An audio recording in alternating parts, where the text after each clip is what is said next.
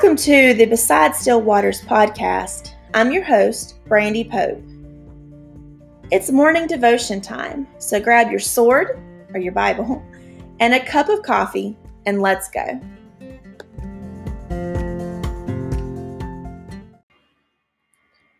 Welcome and good morning. Today is January 19th and it is a biting, brisk January morning, which is code here in North Carolina for absolutely freezing. I hope everyone is off to a great start already this week. So today's devotion starts off in the book of Isaiah, chapter 55, verses 8 and 9. And these are two verses of scripture that are fairly familiar. Most anyone who has spent any time in church or in the Bible has probably heard this scripture at some point or other. But in Isaiah 55, verses 8 and 9, it says, "For my thoughts are not your thoughts, nor are your ways my ways, says the Lord. For as the heavens are brighter than the earth, so are my ways higher than your ways, and my thoughts higher than your thoughts." So here, God makes a point that the Israelites were foolish to believe that they could understand the mind of God.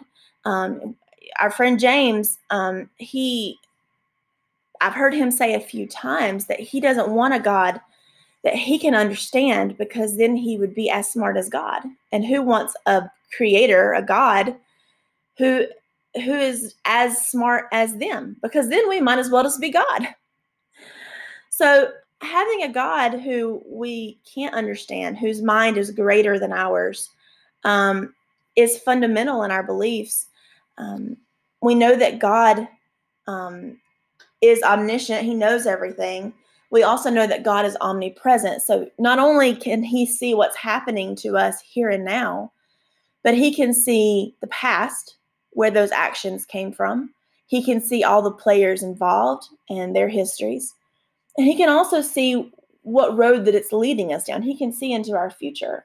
And so, Revelation talks about how he is the God who was and is to come. So when we get to our future, he's already standing there. It's already history to him.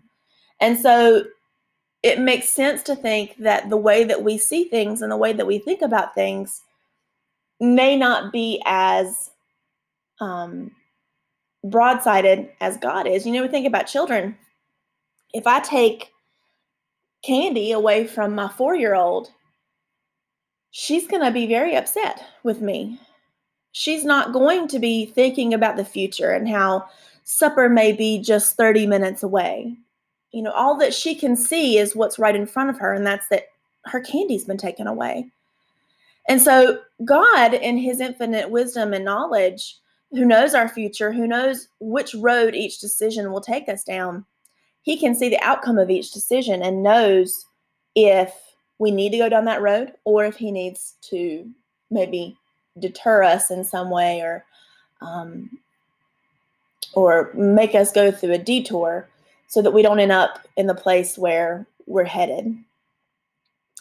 If we go back in scripture a little bit to Exodus 13, verse 17, this is when the Egyptians have been called out of Egypt and Pharaoh has let them go.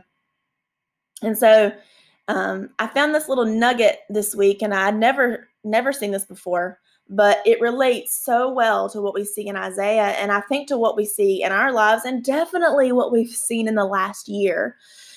All of us have went through some sort of valley or trial or tribulation or whatever you've come to call it on your own.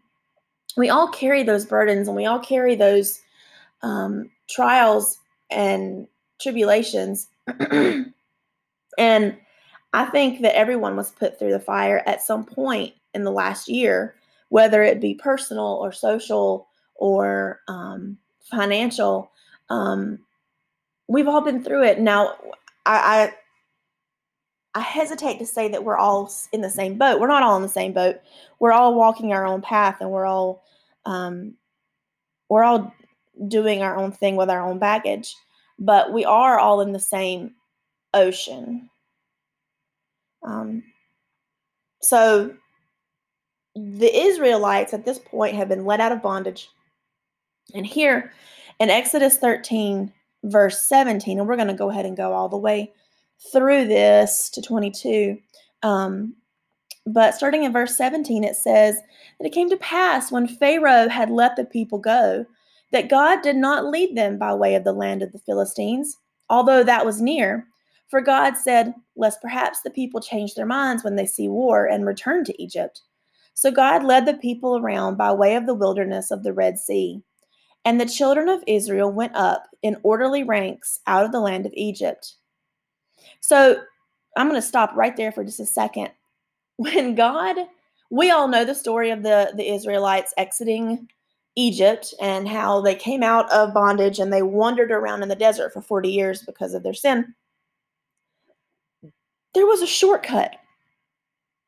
There was a shortcut that God could have sent them through instead of sending them through the desert. And he chose to send them the long way around. Now, I want you to see what happens here in verse 22. It says, he did not take away the pillar of cloud by day or the pillar of fire by night from before the people. So no matter that they were going through the desert, no matter that they were there for an uber long time, no matter that they were going the long way around, God stayed with them. And friend, I urge you today to remember that God may be sending you through a wild and long and rustic desert, but he is with you and he will stay with you. He built us to be with him. He loves you. I hope that you all have a great day. Love you.